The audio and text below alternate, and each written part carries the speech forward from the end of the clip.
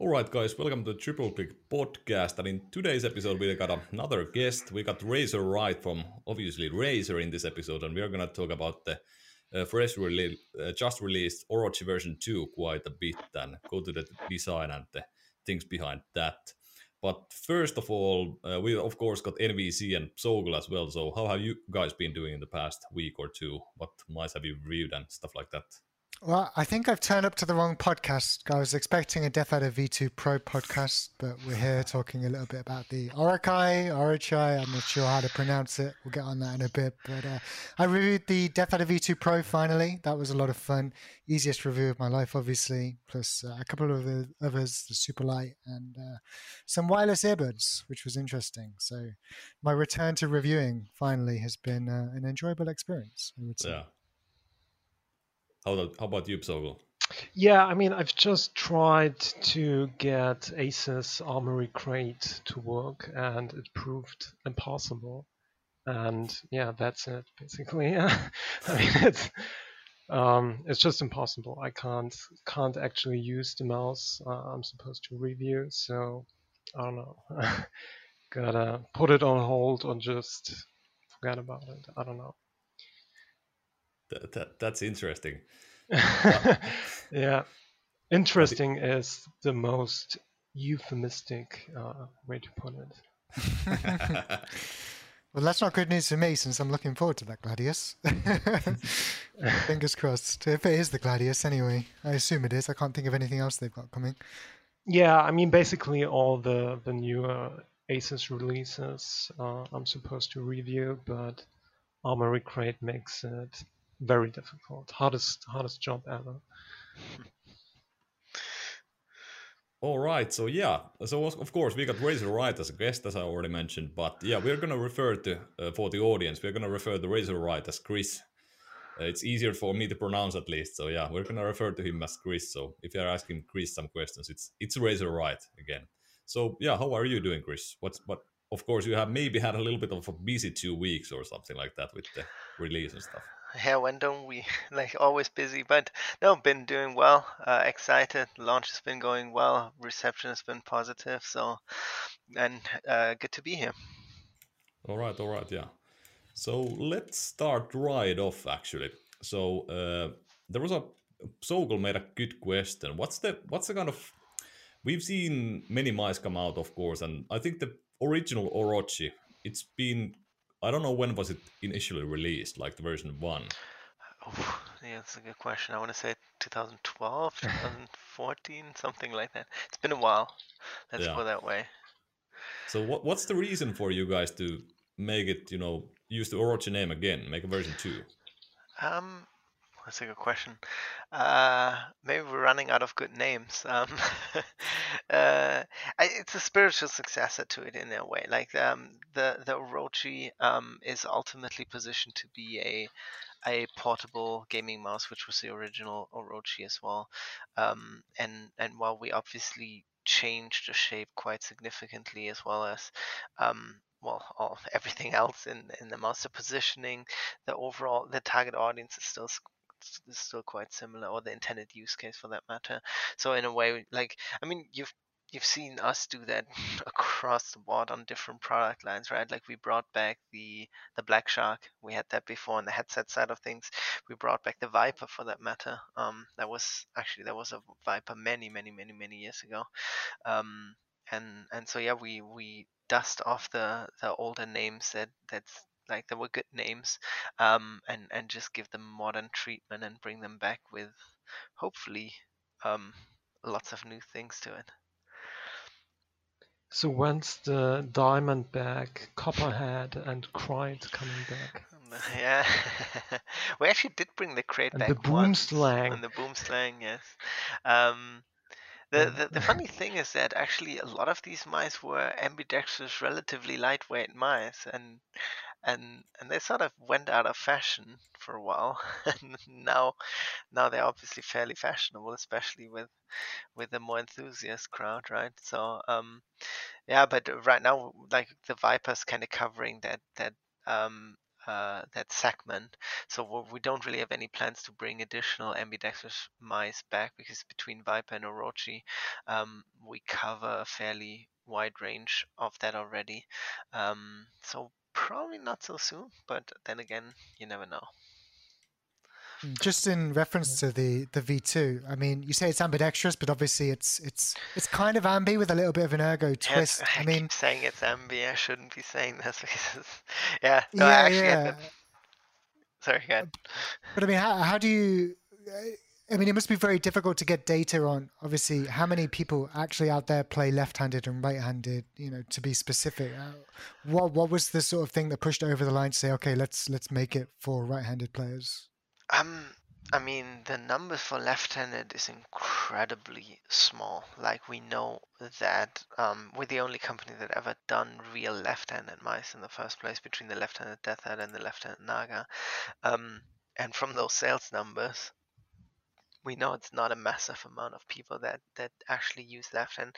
And I mean, it's relatively clear why, right? Like, you have 10% of the population that are left-handed to begin with, and then within that left-handed crowd, you have a bunch of people that still just learn to use their mouse with the right hand, and then those that still use the left hand, a lot of them just get used to MB mice. So there's no left-handed ergo market to speak of that is relevant, which is, yeah, I mean, evident in the fact that we're the only ones having ever done that, really. But even ambidextrous mice, like, the promise, so you're making some sacrifices when you go ambidextrous, right? Like, because you're more limited in your design choices. You have to mirror everything from left to right. And so, I mean, you look at let's say the Viper Mini versus the Viper Ultimate and whatnot, right? Like, where you say one is a false MB, one is a full MB, and then with buttons on the left, buttons on the right, people will always complain. You will always have people complaining about it, one way or the other. The idea is that ultimately with the Orochi, we wanted to make sure that we really nail that fingertip small. I mean, it's a safe choice, so it's not even just fingertip, right? You can claw, you can palm it. That comes with the territory of an egg shape to a degree. But we really wanted to nail that, and for that ergo is, or like a false MB or even a slight ergo shape, is just still overall superior to an MB shape. I'm Yeah, gonna I get think lots of people ranting on this one. yeah, I mean, I can't say I've ever looked at an ambidextrous mouse personally and been like, I want to buy it and use it, because I prefer the right side to be just, you know, curved without feeling sort of an indent toward the back of my pinky. And that's what actually kind of tempts me toward giving the Orokai or Orochi a go for probably the first time in my life, wanting to maybe buy it, just because it is not just a typical ambi shape. So I kind of like the thought process here. Yeah, give it a go. I mean, we really try to improve on what's perceived as, I mean, X shapes are generally perceived as relatively safe, right? But they're also they're kind of like jack of all trades, master of none, and we try to actually improve it to be a master of that, by improving some of the ergonomics in the egg shape, and you can see that in the significant differences in the side profile and the curvature overall. From the top, it obviously looks a bit like the G305, or quite a bit like the G305. Once you hold it in the hand, or once you look at it from the side, you realize it's a completely different mouse. Yeah, that's true. I mean, I remember there were a lot of leaks back in the, I think in January, December. Yes. So there were a lot of leaks. So I remember when I got one, like in, I think early January, I was able to test the prototype. So I was expecting sort of like a G305. But I remember when I initially tried it out, I mean, yeah, of course, nothing like the G305. Should not really even, I mean, yeah, it's an X shape, but can't really be compared that much to the G305 in my opinion. So initially I was like, okay, this was not at all what I expected. And I didn't really like it, like initially, like right from the get-go. But once I sort of got over it, I started liking it. And one thing that threw me off was the sensor position, because yeah, small mouse, so easy to grab. I sort of felt like it had a lot of DPI deviation, but I ran some tests and it didn't have none. And then I looked at the bottom of the mouse and I realized that okay, it's the sensor position that's affecting the sensitivity sort of, so all the motion gets recorded. Yeah. Yeah, I mean, there's a couple of things coming together there, and a couple of things that you said that may be worthwhile touching on. One thing is that I think the community right now, as they're starting to receive and as they start to look at the shapes in a little bit more depth, they go through that process that you went through in January, which is like first like, hey, hold up, this is not a G305, and this is actually quite different, and then starting to kind of come around to what we've done with the Orochi. The second thing on the sensor placement, you're absolutely right. It it takes a little bit of time getting used to, but especially for a fingertip focused mouse, it's actually quite like most of the people that we've been doing the validation with anyway. I have gotten used to it very quickly and then really enjoy it, because ultimately, I mean, the goal with the design of any mouse, really, right? Like, and this is the mantra that we've always been pursuing, is make the mouse a true extension of your hand as much as possible, right? Um, and technology is really just a path towards trying to get us close, eliminating any differences. And so that's where also you see the whole lightweight trend coming in, whatnot, right? Like, you want to feel like you're just moving your hand, and it's a one-to-one translation to that. So you don't want to have additional weight, you don't want to have acceleration or precision inaccuracies or anything like that. Anyway, so with a fingertip grip style, a lot of your movement actually is much more is done a lot more with your fingers, not with the palm. And so getting the sensor a little bit closer to the fingertip can actually become a much more natural extension and ultimately a more intuitive control of the mouse. So that's kind of the thought process behind that. Yeah, yeah. You mentioned validation, so validating like the sensor position and shape a little bit. So, how much feedback do you gather from like professionals or enthusiasts or people like that from the community? Yeah, it's a mix of multiple things. We generally start internally, and we have tons of gamers within Razer of differing skill level, I suppose. But at least there's a lot of enthusiastic and passionate gamers within Razer, especially in sales, marketing, product development, engineering. Um, Once you go over to like finance or operations, it may be a little bit fewer gamers there, but even there you can still find a much higher percentage of gamers that you would probably see in any other company. And so we have a fairly large pool of people that we can test with internally. So that's the first round typically, and then we tend to go on to professional gamers, mostly focused on teams that we're actually sponsoring, primarily because then NDAs and non-compete, like there's no conflict with competing sponsors or any information being leaked out to competitors or anything like that. And then obviously we've started doing this a lot more, maybe over the last 2.5-3 years, engaging enthusiasts from the community itself, to just maximize the feedback that we're getting and trying to well be closer to the ground and ensuring that what we put out makes sense and is well received. Okay, yeah, sounds good, yeah. I hope it's working. uh, all right, so I mean, there has been a lot of talk. I mean, the mouse released yesterday. No, day before yesterday, actually. So there has been a lot of talk about the price, and people, as we mentioned the sort of leaks and stuff, people were expecting a G305 clone, but of course, at the moment, it's quite a lot higher in price than the G305. So, what do you have? What sort of drives the price of the Orochi version 2? Why is it so much more in price than the G305, for example? Well, because it's nothing like the G305. Like, I mean, I like to draw two comparisons. Like, if you compare to the G305, the Orochi has a better sensor, better shape, lower weight, better clicks, better battery life. So in the grand scheme of things, like better wireless for that matter. So there's really nothing about the mouse that is on par with the G305. It's better in every possible aspect of it. I would argue the scroll wheel is better, but that part may be a bit more subjective. Side buttons, I believe we've improved on the ergonomic side of things as well.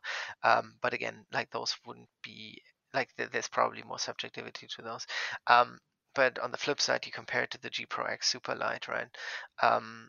You basically have a very similar weight range. Let's say 2 grams higher, so you go lithium AAA, you're going to be at 64, 65 grams, so quite close to the G Pro X. Switches are at least on par, if not better, on the Orochi. Our hyperspeed is better than than Logic's wireless, and so really, like, you could also compare it to the G Pro X, and then it becomes a comparison. Hey, you're trading off charging versus versus battery, right? And typically there's 2 drawbacks to batteries, right? One is the weight distribution, and the other one is like the cost of upkeep, right? Like you have to buy more batteries as you go along. On the flip side, you get a better battery life than rechargeable ones. And so if you're considering that the G Pro X goes for $150, Orochi goes for $70, you're spending less than half of the G Pro X for trading off charging to battery. And you get an otherwise very, very comparable, very competitive mouse. Obviously, shapes are inherently different, but so it's not that far off. And I mean, if you look at it one way, the other way is neither of them have USB-C charging, I guess. I think for me, looking from the outside at both products, what draws me to Razer's implementation is not actually anything to do with the shape, button, sensor, wireless technology. I could probably use either one if the shoe fit, so to speak. But I like that on the Razer wireless mice, you get the ability to use Bluetooth, because there are so many people out there that have multiple setups, maybe a second PC for streaming and a primary PC that they can use 2.4 gigahertz on, and they have that additional Bluetooth tech to fall back on, right? That's fantastic. Which is also nice. Yeah, I mean, it's just not really meant for gaming at all, right? Like Bluetooth will always significantly decrease performance, and so it's useful, it's versatile, it gives you convenience, but when you're comparing it from a pure gaming, so I'm arguing against my own product, when you're comparing it from a pure gaming perspective, it's even on par, and so it's just a matter of what do you compare to, and the G305 is really not the comparison. I'm not saying it is meant to compete with the G Pro X. Ultimately, that when we design mice, we don't really look at competition as much as it is looking at our own portfolio, and looking at what are we currently covering, and where do we think we can do something more unique, or we can do something better than what's out there, and that, yeah, I think the Orochi delivers that. It brings in a bunch of new things that haven't been done before, including the battery compartment, for example. Yeah, I'm just curious. I mean, you've mentioned that the Orochi sort of doesn't directly compete against the G305 and not directly against Superlight. It's sort of in between, both in terms of features and level of quality and price. I wouldn't say level of quality. Or just, yeah, whatever. I mean, yeah, just general, yeah, I don't know. If you have a better term than, so in terms of features and price, it's definitely in between the two, but again, like price wise, it's closer like to the G305 than to the G Pro X in a way, and feature wise it's closer to the G Pro X. But either way, did you have a question around that? Yeah, the question, because I mean, it's sort of in between. So you could have, instead of going the battery route with AA and AAA, You could have just, basically made it a Orochi Ultimate with internal Yes. battery and dock compatibility, stuff like that, and maybe sell it for, I don't know, 100, 110. So what prompted you to go with the former setup? Right. Um, well, if we're going performance and going for flagship, then it would probably be a Viper Mini Ultimate to go after that, where the Orochi was really designed to be a portable gaming mouse, and battery life playing a big role in that. And you can't beat battery powered battery life with rechargeable, not realistically anyway. Um, and so the reason why it's a high performance mouse is because every single one of our mice is a high performance mouse at the end of the day. So even when we're looking at doing a portable like mouse for like playing on a laptop on the go or anything like that, um, then we still want to make that a high-end item. If you want something low-end, I mean, the G305 is there, right? Like if you want an affordable low-performance mouse, it has its place, right? But that's not typically what we're trying to do from our side of things, and so we go for performance no matter what. But it is not intended to compete with with the G Pro X. We have our Viper Ultimate. It's a fairly solid product in the grand scheme of things. And if a smaller mouse is in demand for performance, which it seems to be, then there's still the Viper Ultimate that can, the Viper Mini Ultimate eventually that could fill that gap as well. Could So fill let's, or will fill. yeah. Can you confirm something? I mean, you see the releases we have done in the last few years. I hope, and with that you will at least have a relatively good idea of how much we're listening to the community. And so there's probably a safe bet that we're hearing the couple of guys out there that are asking for a Viper Mini Ultimate. But yeah, we want to do it if and when that takes shape. We also want to make sure that we do it right, and and and yeah, get that done right. Like there's things that that I look at sometimes, like Orochi launch actually. So, sort of going on a tangent here, but looking at the Orochi launch, like when we launched the Viper Mini, there were tons of people saying like, "Hey, why do you think small has to be cheap? Why is small always budget and whatnot?" Now we come out with a smaller mouse that isn't budget. I mean, it's still not expensive, but it's not budget, right? And then people go like, "Oh, why it's such a small mouse? Why would it be expensive?" So I'm just sitting there like, wait, which one is it? Do you want small to be budget, or do you want small to be not budget, right? Like, and to be fair, the overwhelming responses have been more positive, but there's still always a few guys that will complain about those things. So it's sometimes difficult to match what the community wants, and even if we do a Viper Mini Ultimate, how that should take shape and whatnot, we want to be like, for us it's not an option to do the Viper Mini Ultimate and not get it 100% right. So that's why we probably take more time on that one than we would take on other products. Okay. I don't know if that answers the question to a degree, because obviously it doesn't, but it at least gives a bit of a thought process and some background to it, I guess. Yeah, that's good. That's good.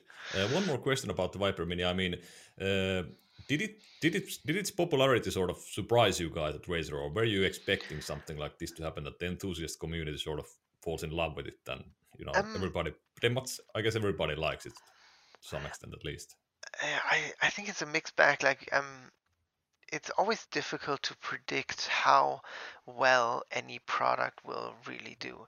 And so the Viper Mini wasn't necessarily intended as an enthusiast product. In the early days, it was designed as like a fingertip mouse, and small form factor also always take into account Asian markets in particular that tend to have smaller hands on average, and tend to be more budget conscious than, let's say, the American market, for example. So that's why you saw that line of Viper Mini, DA Mini going in the more budget direction than than well, and so there were a lot of questions like why does Mini have to be budget? It absolutely doesn't, but it wasn't designed originally necessarily to be a high performance enthusiast product in that sense. I mean, high performance, yes, but not necessarily to the level that we've seen afterwards, right? And so one thing to kind of to say that's like as we were developing and through validation, we got more and more confident that the Pro will actually be well received because the feedback on the shape in particular has been incredibly overwhelmingly positive. But then there's also the risk of like listening to the vocal minority, right? And the funny thing is, between Viper Mini and DA Mini, you have both extremes probably like on hand, where the Viper Mini was a fairly huge success and sustained that success even after the initial enthusiast wave in that sense, whereas the DA Mini was requested by quite a few people in the community and wasn't necessarily a huge commercial success in that sense, right?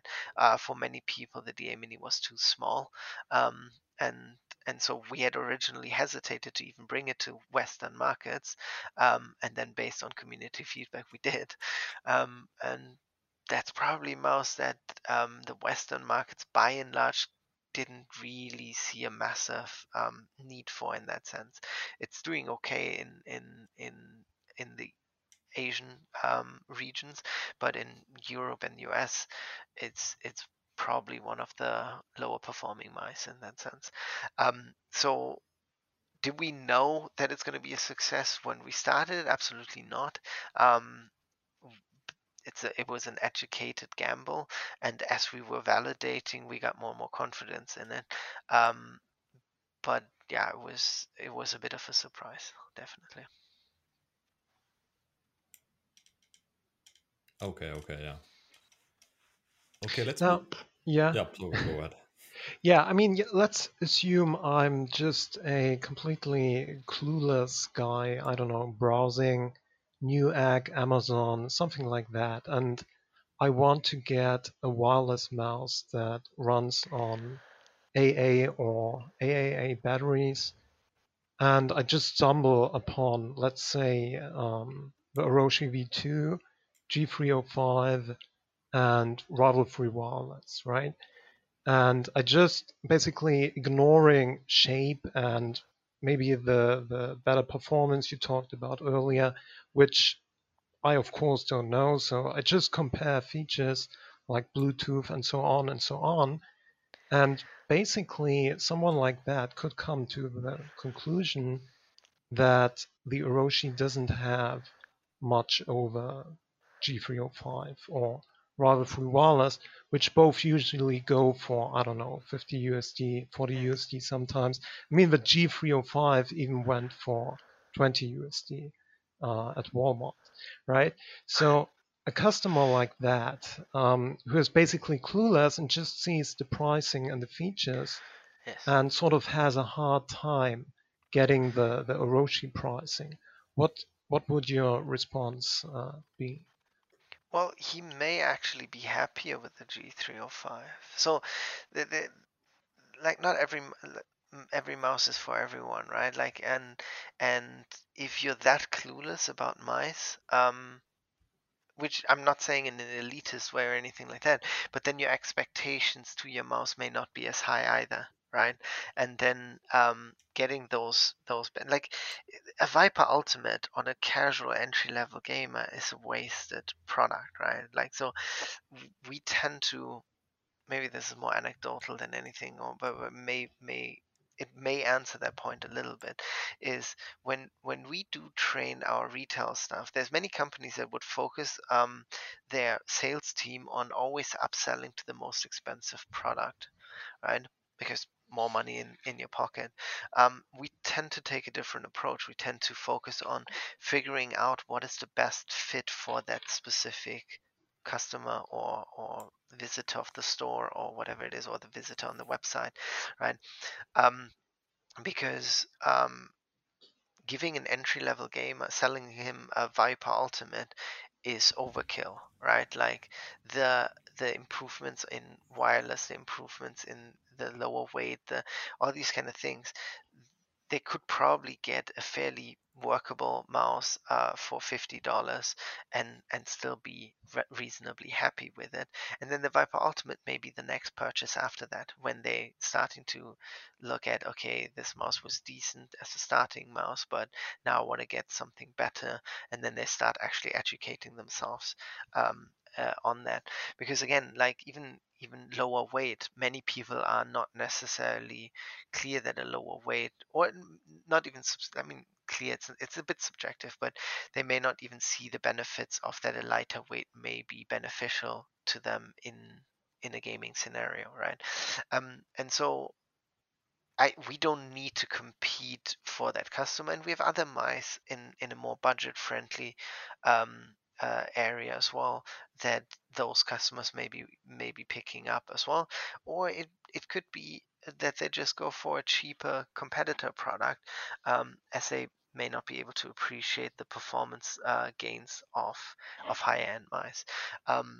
So I I mean, I don't know if that's answering the question at all, but um, there are obviously the improvements, and we hope that word of mouth and reviews and all that kind of gets the communication across. But again, if lower weight, better wireless, better battery life, and whatnot isn't enough to justify the price delta, then that's perfectly fine. Then go with a lower performance, cheaper solution instead.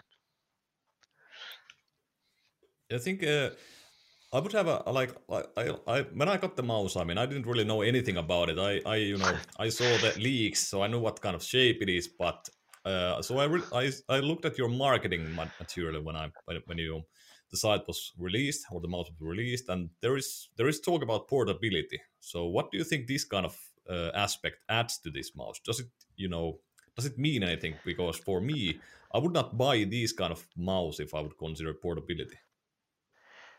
Uh, why not? I mean, if I want something that's I consider this sort of like a proper gaming mouse. So I don't need like a portable gaming mouse in No, that okay, so but sense. that's a different. Sorry, you're saying you wouldn't. So if you're in the market for a portable gaming mouse, would you buy the Orochi, or if you were looking for if you were buying the Orochi, you wouldn't do it because it's portable? That's two different stories, right? Like, so you're absolutely right that the Orochi, that there will be many people that will buy the Orochi that have no interest in the portability aspect of it.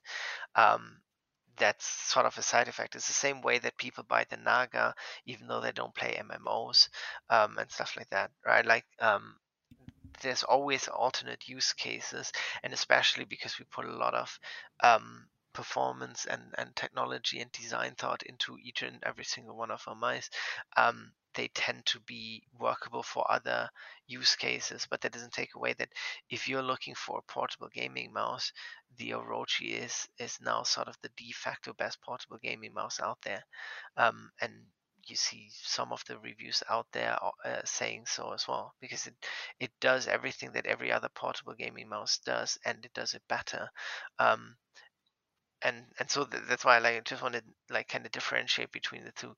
Um, People may not buy the Orochi for the portability, but if you're looking for a portable mouse, I would think that the Orochi should be higher on the list, unless you're on a specific budget that doesn't allow you to go to that type of price point of the 69.99 that the Orochi goes for.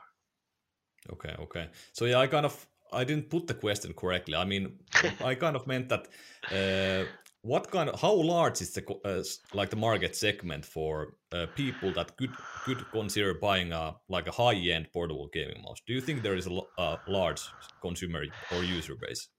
Always difficult to predict. I think the market is growing. I think more and more people appreciate performance and appreciate, like, well, really come to realize how much time we really spend in front of screens, right? Whether it's in the office or at home, especially during during these lockdown times across the globe.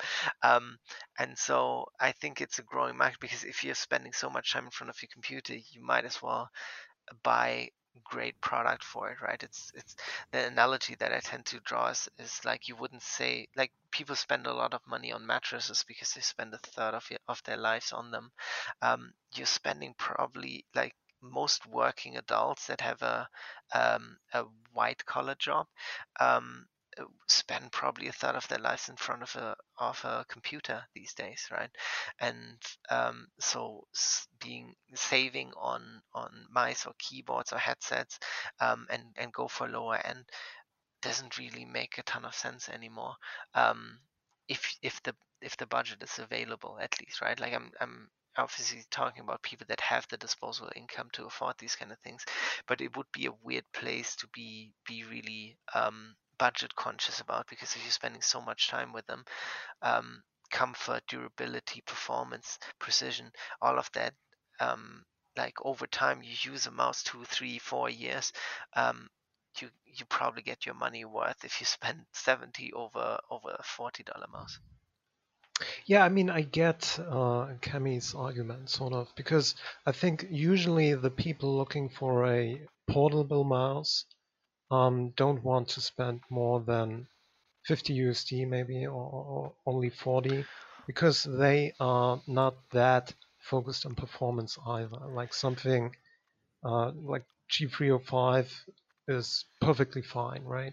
They are not looking for the highest performance, which the Orochi would provide. So they're more interested in lower price options. So the Orochi is sort of in a curious spot. It's a bit too expensive for this portable market, I would say, and at the same time, the serious gamers, right, like Kami or NVC, they don't really care about portability. Yeah, so to the first point, I'm not sure that's necessarily still true. If it is, then I guess we'll see that in the numbers. I mean, we'll get probably some data on that as we go along. It will be a bit difficult to differentiate between why people buy the product, whether they just buy it for the shape and the performance and for serious gaming, and who buys it for the gaming on the go. So even 6 months down the line, a year down the line, we may still not have a lot of that information. But our bet is really on that more people are looking at more performance oriented or higher end mice. I mean, it's not just performance, right? It's the shape, the ergonomics that we've refined, the weight distribution. All of that gives you a much more comfortable use as well. And while maybe higher sensor precision and lower latency is not something that typical like more productivity almost oriented buyer would be looking for, or the yeah we would still they would still value comfort, and so even in that area there are significant improvements here that would justify that. If it is, however, like, just to be super clear, like, the Orochi is not meant as a productivity mouse, right? We have a productivity mouse in the ProClick. There's a reasonably high chance that more in the productivity space will be coming from us as well. So it's really meant as a portable gaming mouse.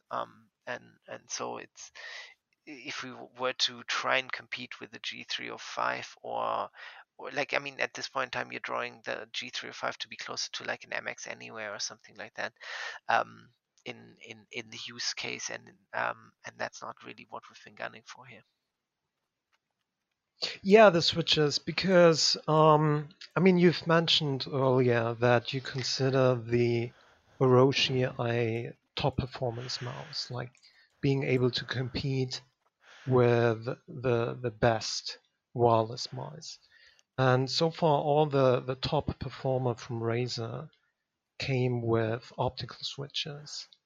And the Orochi doesn't, because it prioritizes battery life.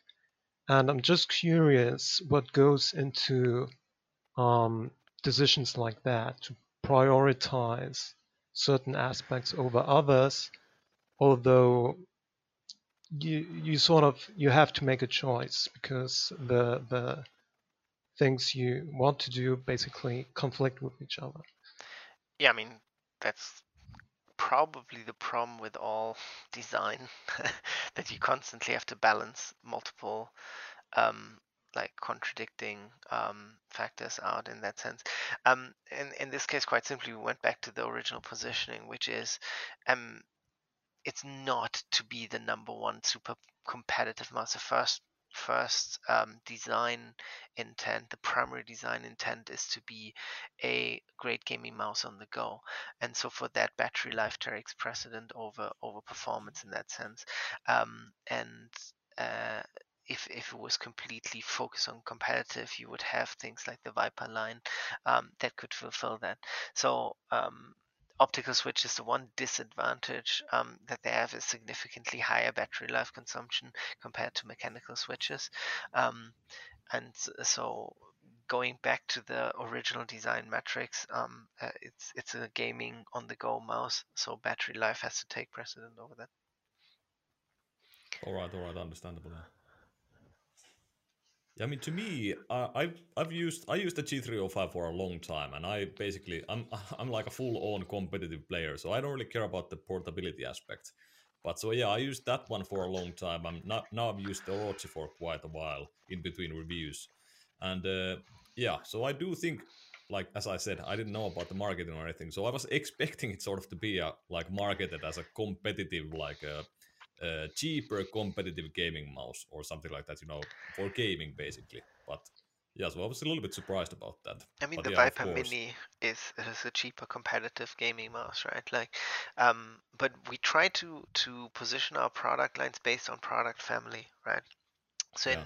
in in mice, the one that is most designed for this lightweight MB, like especially catering to that FPS audience, the Viper line is the one that is most designed with esports and first-person shooters in mind.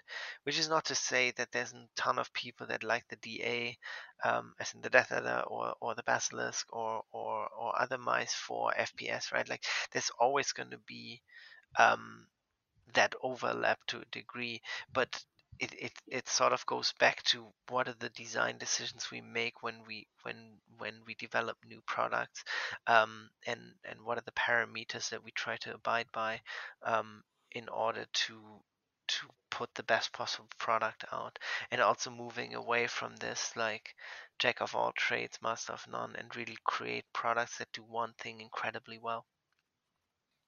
Yeah. So I think it's a little bit. I mean, for considering these, some of the reviewers, they are just not technically very adept, or they don't really go too deep into technology and stuff like that. But I think it's yeah, it can be a little bit dangerous when you give somebody like a portable gaming mouse, and when they don't really test it or anything like that, they are not competitive gamers. They might not, be able to feel this sort of difference where there is motion delay or not, and they are not Right. able to test. So I think that can add, some sort of mix-ups in there. No, but fair enough, right? Like, there's also that market for it. Like, if those reviewers can tell the difference, there's probably people out there that can't tell the difference. And so for those people, it may not make as much of a difference, which they use, or they may not realize what they're missing out on because they saved on the money. And again, to me, it's the reviewers is reviewers are great, right? Like they help us in terms of spreading the word. They and they keep us honest at the same time. They can be quite critical as well, and they're like one level of feedback and yeah, so in that respect, it's incredibly useful, but it also doesn't end there, right? Like the true value or the true perception of a mouse ultimately is defined by user sentiments. So and that one will eventually always come out, right? Like so, even if you can fake it with the reviewers in the early days, which increasingly more and more reviewers, in my eyes, reviewers have gotten better, especially the YouTube-based reviewers have gotten, they are fairly good at properly testing mice, and really like honing in on the differences that go beyond specs. And so I have an immense amount of respect for all these guys doing the YouTube reviews from, like, I mean, I mentioned Bad Tech earlier, Random Frank P. You have Brennan Taylor. You have I mean, you still have RJN doing his stuff. You have Dave 2D. He's less on the competitive side, but I mean, these guys at least spend a significant amount of time. Hardware Canucks is the one I'm missing. But all these guys, they go in depth with a mouse. They don't just do like a half-hour test, check the specs, and write their review. Techni, for that matter, as well. So these guys test the mice in depth, and do a lot of stuff with it. So I have a lot of respect for those guys. When it comes to more mainstream media, there's probably a lot less of that. I've seen a bunch of reviews saying like the mouse is too small, it has no RGB, and something like that as the main cons. And we were just thinking, yeah, like that's what people want. Why would you put that as con, right? Like, so it, it, it can be difficult with that. But again, my original point being, the true value or the true test of the quality of a product, the performance of a product, is ultimately in user sentiments and user reviews, and you cannot fake that. And so I think I'm not too concerned about going out with a slightly higher price point mouse that is justified in performance that is not necessarily expressed through specs itself, but it will eventually show in the reviews. And you see, like, if you scroll through a mouse review today, I think 2 or 3 of the top threads are all on the Orochi, and the initial impressions, and the reviews are incredibly positive, right? And that's the stuff that is people buying their mice. They just get a quality product, and money can't buy that type of credibility in a product. And the competitive product that you mentioned earlier, I don't think got that. And so that's where kind of, I guess, we're differentiating ourselves and hoping that it's enough to show that why we're like charging a higher premium, because of the build quality and the R&D that goes into it. All right, all right, all right. Sorry, a bit of a mouthful there. It's okay. Let's go a little bit towards the customization part. So this is completely new thing for you in regards of mice, right? The what? The customization. Oh, customization. Yes. Yeah, for mice, that's a completely new thing that we've just started doing. That's right. We're pretty excited about it. A lot of it has been like in the works for a while. We started off in like phone cases and mouse mats, but that was primarily to really um, get the system going and make sure that the infrastructure is there, and that we have an idea of how to do the end-to-end fulfillment, as all of it is basically built to demand. Like you place an order, and that's when we actually like put the product together. So it doesn't exist until then. There's no inventory keeping and whatnot.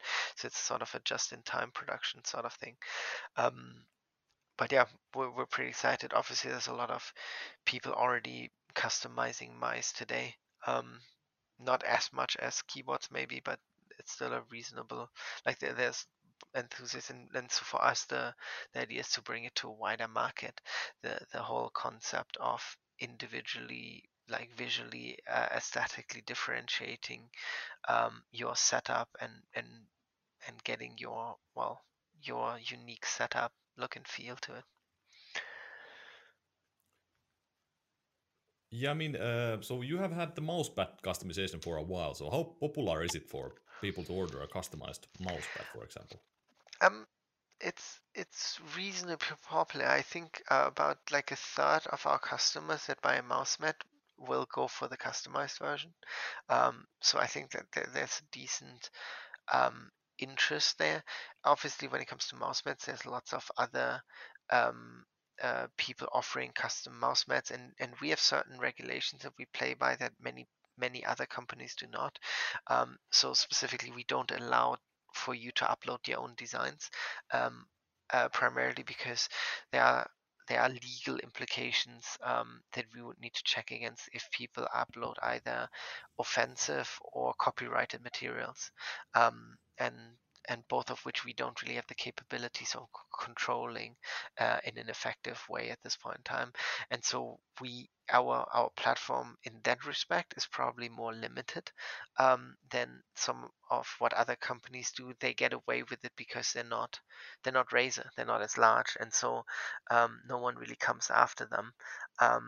But like having someone print either of those things, offensive or copyrighted stuff, could spell legal trouble for us, and so we're staying away from that.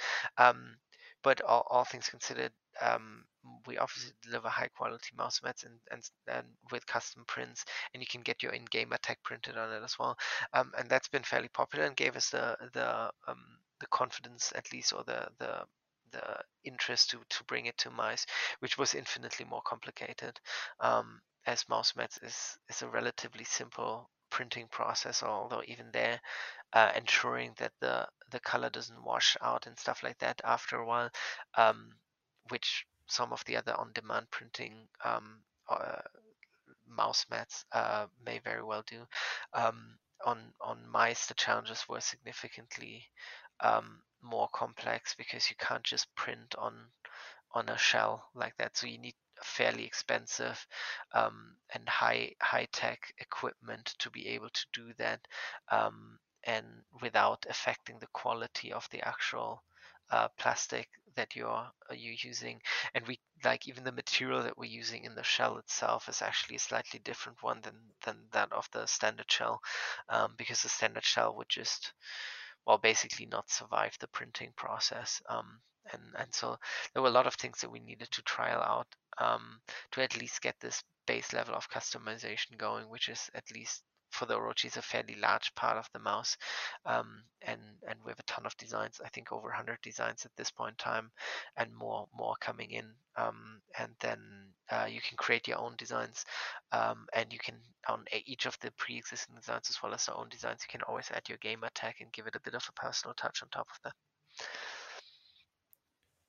Yeah, there is quite a bit of stuff in there. I mean, you can choose something from games, esports. There is influencer. There is like you can do courage themed or something like that. There is artist themes and others, and then there is stuff from the community itself. So how did you That's get right. these guys involved in there?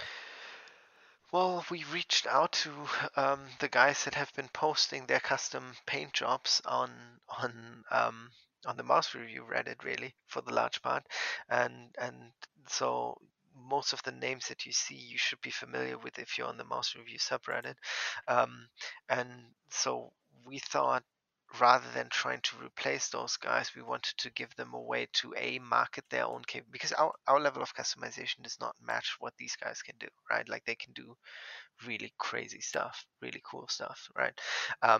What we're doing is basically the lowest form of custom, not the lowest form. The lowest form would just be laser etching a game attack in there, I suppose. But it's a relatively low form of customization compared to what some of these guys are pulling off, with like completely different scroll wheels and paint jobs across every single part of it, possibly even having different shine through logos that they do with like stencils and stuff like that. So but the idea was, right, like when we tackle customization, how can we do this in a way that benefits the community rather than is seen as competitive to the community? And so we reached out to the guys that were most active and had some of the coolest designs out there, and like started discussions how we could possibly collaborate with them. And really, the two things that the platform allows them to do is, one, it's they can monetize their designs without ever having to do anything past the initial design stage, because they submit the designs. After that, they have to do nothing except wait for people to buy them, and then actually they get paid for every single design that they sell. So it's not just like they get like $100 for a design and then move on. But basically, every time we sell a product, a mouse with their design, they make more money. And so it's an interesting way for them to scale their their business in a way. As obviously you can only custom hand paint so many mice every day, right? It's a limited amount of products they can do at any given point in time. Whereas as we scale it through automated production capabilities, it allows them to potentially monetize in a much larger way. And then the second thing is it also serves as a marketing platform to a degree, right? Like we're introducing people to the world of customization.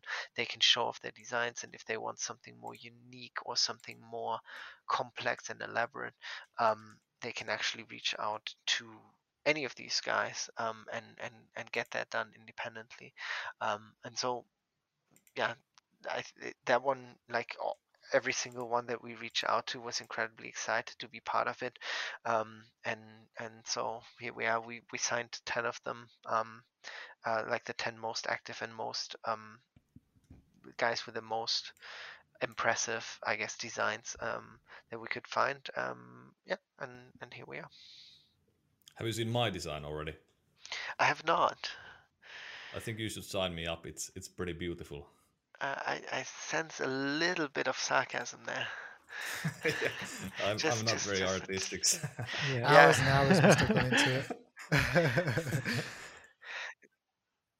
So yeah, I kind of have one more question relating to the Orochi or Orochi. I don't. It's going to be a Orochi. forever tongue twister. Yes. Orochi, and that is. I mean, I'm not really big on the whole mouse mod art kind of thing. I like my setup to be either all black or all gunmetal. And by the way, I'd really like a gunmetal Death Adder.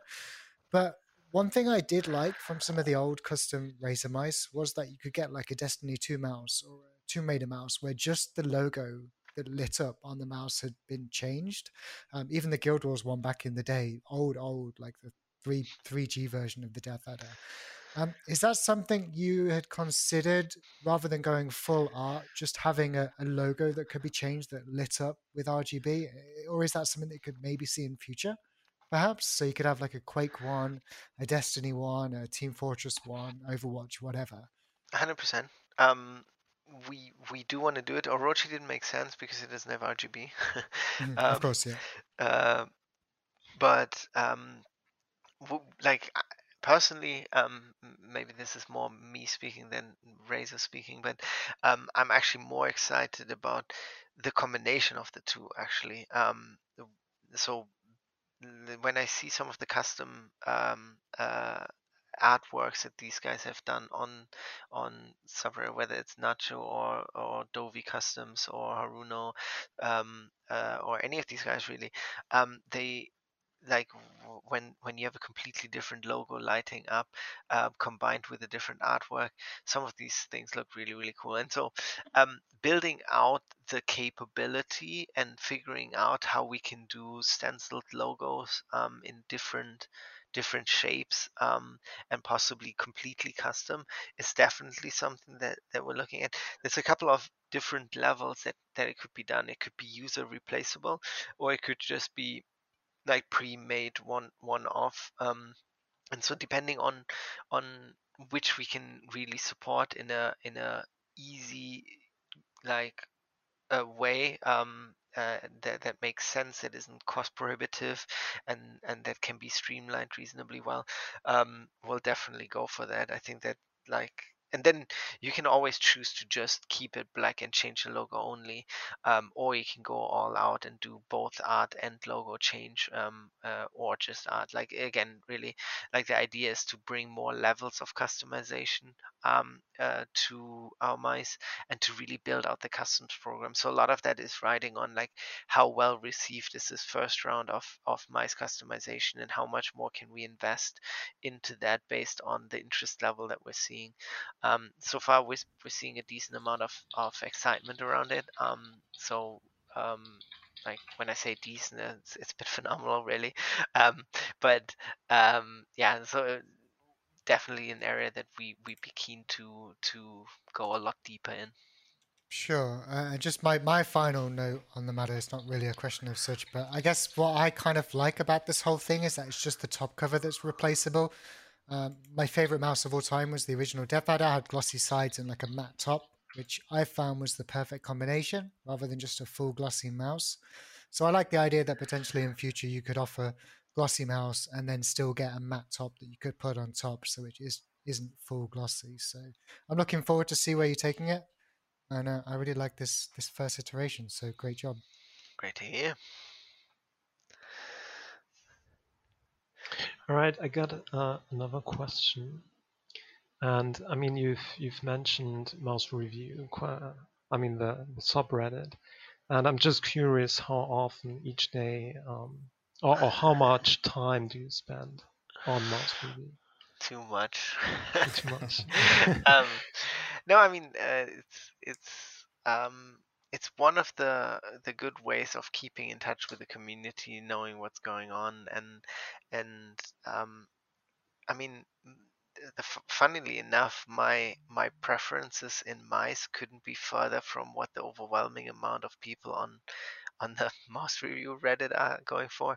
Like my favorite mouse is the Razer Pro Click, which is a heavy, big productivity mouse, but I the shape and the comfort. I'm like a palm gripper, and I like that comfort and whatnot. But it's sort of the polar opposite of the Viper Mini, in everything, um, and yeah, but it's kind of just uh, like cool hearing and seeing how excited people are about their mice, how they collect, about the custom artworks, and then generally just the reviews both on ours, like just as a learning tool for ourselves, right? Like what are the comments on our mice, what are the comments on what competitors have been doing, what are they doing badly, what are they doing well, what are we doing badly, what are we doing well, to just all bring that always back into our development process and make improvements, and it's also quite helpful in terms of early validation and finding people that are gonna test mice to the absolute like highest requirements, right? Like if we can make a mouse that the mouse review subreddit approves, and the rest of the world will be fine with it too, sort of thing, right? Like you try and make the most critical um people happy. If you can make those happy, then everyone will be happy, sort of. So you believe in the trickle down theory in terms of mouse opinions? um I think there's a space for it. I don't think I mean one some of the most successful mice, both from us and other companies, um, are not necessarily darlings of the mouse review subreddit at all, right? Like even the Death Adder is not very incredibly popular on that subreddit. Commercially, it's a very successful mouse, right? And other one of the most hated mice on the subreddit is also fairly commercially successful. I shall not name it, but you guys know what I'm talking about. Um, and so I think there is there is a value in that, and especially when it comes to highly competitive and performance oriented products, there's also a level of um, I would say you can see trends earlier in enthusiast forums that you would see anywhere else, and so there's a lot of value in that as well. um, but it's also, you have to be careful not like following 100% what people are demanding, or what like what a possibly vocal minority may be asking for. So um, I think, yeah, it's that balancing act, but it definitely has an immensely valuable place in the overall like uh, industry, or in the overall category of gaming mice, I suppose.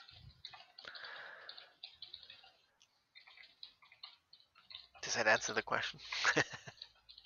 Sure that. All right. How easy is it? I mean, most when you consider mouse review, as you said, some of the most popular mice in there are like the when you consider those compared to the ones that professional gamers, for example, use. I mean, it's a completely different kind of category. If, like most professional, I think the most used mouse in CSGO professional community is like a Zowie mouse or something. Second is maybe Superlight, maybe then the I don't know what, but yeah. So it's like that. So it's completely different from the ones from the enthusiast kind of community. So how much do you consider like the feedback or the opinion of professional gamers when you design like new products? The the opinion of professional gamers is a bit of a different ball game altogether. Primarily because they are fairly experienced pro gamers that have tested different mice and that can speak to that. And there are some that just like, I used this mouse when I was 12 and I've used it ever since, and I never want to use anything else. And so those are a little bit less useful in providing feedback in terms of what's the next big thing, because they will always tell you, just give me the same shape and I'll be happy, or give me the same shape in wireless and I'll be happy. um, and and so in terms of new creation or innovation, I think pro gamers are relatively useless. um, but where they shine is when it comes to validation and making sure that like a product does not fail at any given point in time. Like wireless testing, for in the early days, it was a lot of it was sensor testing, um, polling back in the day more than, and then now recently again with 8K. um, these are the guys that can tell the difference between 1K and 8K. They're the guys that can tell the difference between a low grade sensor and a high end sensor. And then of course on speed for wireless, latency on wireless, right? Like for us, the ultimate test was doing blind tests with the Viper Ultimate, um, and just plug the cable in, but either have it functioning in wired or in wireless mode, and seeing whether programs will be able to tell the difference between the wired and the wireless functionality. And we've had an incredibly high success rate in even blinding professional gamers, in the sense that they were not able to tell consistently which one is the wireless and which one is the wired functioning mouse.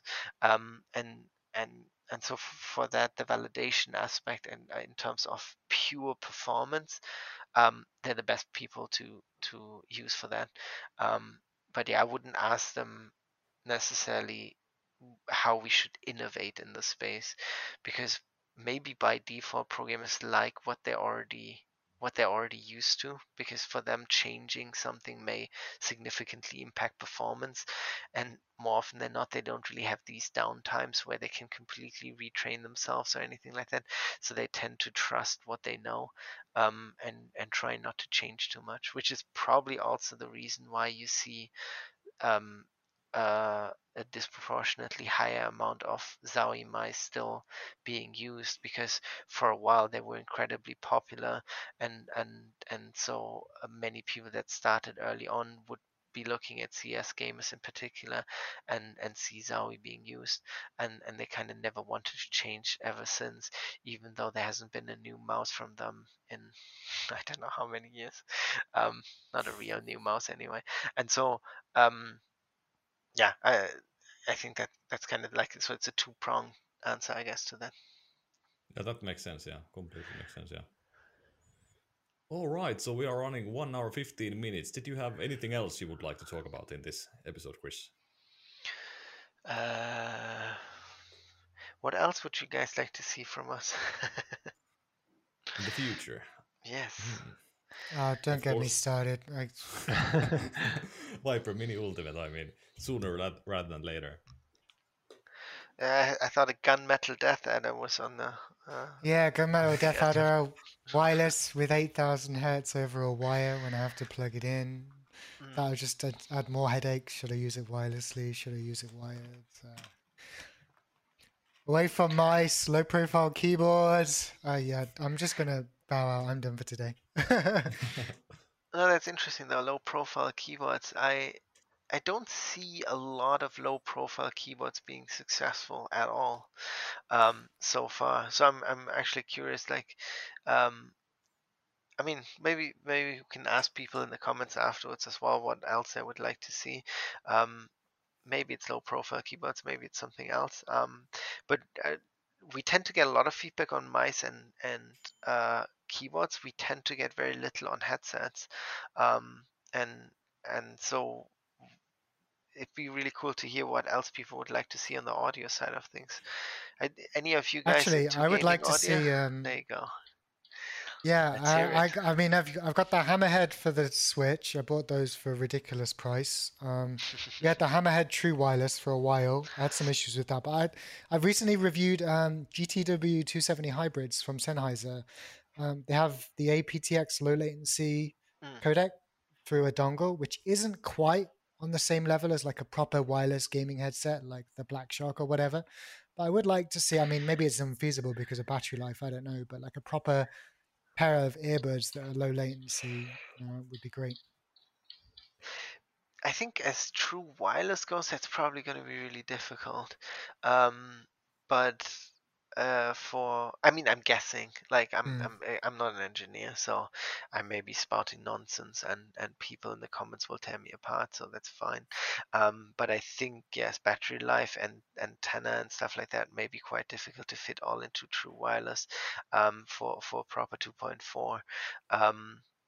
But like if you get the battery, like we used to have the Hammerhead True Bluetooth that had the battery in the band, sort of, that was like basically on your, like on the neck area, and then it would have the two cables going up, so it wasn't completely true wireless as the trend is now.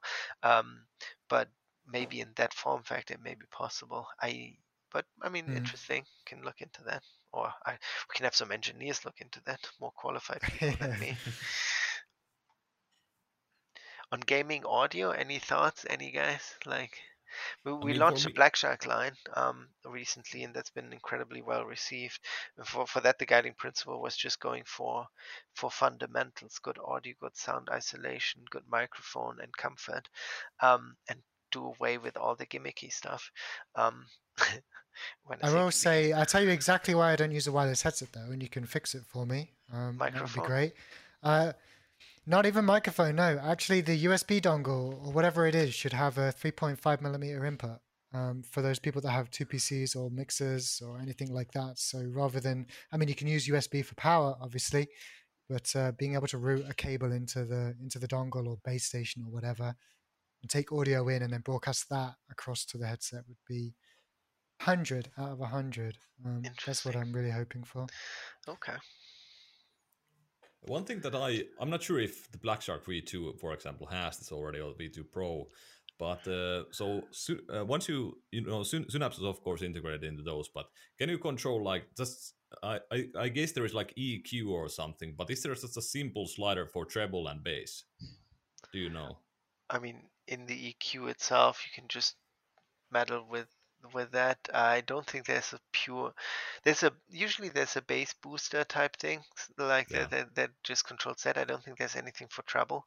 But the EQ would be your best friend in that respect, I guess. Yeah, because the one thing that I like is I have the Logitech wireless headset. And the one good thing about these is, I mean, in my opinion, the audio quality in games is like, most of these gaming headsets, there is too much bass for some games that have like a lot of explosions and stuff like that. But the good thing about this is that there is just, I don't care about equalizers or EQs too much. So I just take the bass slider and put it to -2, -3, and suddenly I can hear the footsteps when there is explosions around me. So I think this is important for me, that there is this sort of... You should check out the Kraken Tournament Edition, where we had a control pad that specifically had a dial just for bass, so that you could exactly address that. So that depending on the type of game that you're playing, or whether you're listening to music or not, or anything like that, you could adjust the bass on the fly without even having to go into Synapse or anything else. It's just on the control, like basically on the USB sound card, with a couple of added controls. So we kind of went into that area before. Okay, yeah. I know one other area Razer haven't really done yet as well, at least to the best of my knowledge, is like an open headset, but it's not really. I mean, gamers mostly use closed headsets for obvious reasons, but I don't think there's been an open headset anyway from Razer. Well, the problem is with open headset is it suffers greatly from positional audio, as in positional audio isn't very good in open back headsets. So I think that's been the biggest concern. Now again, probably some people in the comment section will tear me apart on this one, but at least we've been playing with the idea, but never kind of pulled the trigger on it, because it goes more into the audiophile territory than it goes into the gaming use case. Yeah. And then generally the other thing is like sound isolation, and being able to focus on what's going on in the game tends to take priority over over like the audio quality on the soundtrack. So we've been trying to maximize, and so to the point earlier that many games are, or many headsets actually are, very bass heavy when it comes to gaming. With Black Shark, we've tried to address it as well, to have a far more neutral curve in terms of frequency response, to make sure that like it gives you a more balanced sound profile, and not one that is just focused on gunshots and explosions. But anyway, if you guys ever get into a store that has the Black Sharks on demo, or if you're in the market for a new one, check it out. It's been incredibly well received, and Black Shark V2 Pro is, I think, right now the best-selling gaming headset in the United States. So it's doing okay. All right, yeah, I'm hijacking I mean, many this reviews to were talk at least audio instead of mouse reviews. Yeah. All right. All right, but I guess that was at least it for me. And yeah, NBC and Sokol were pretty much ready, I guess, too. So I guess we can wrap this episode up. Yeah. All right. Thank you, Chris, for joining us. No worries. Thanks for having me. I hope this has been somewhat useful. At least it was interesting for me, and I definitely think it's interesting for the listeners. So Fantastic. we can do this again in the future when you release a new product, when there is something. Yeah, the Viper Mini Ultimate in 2024.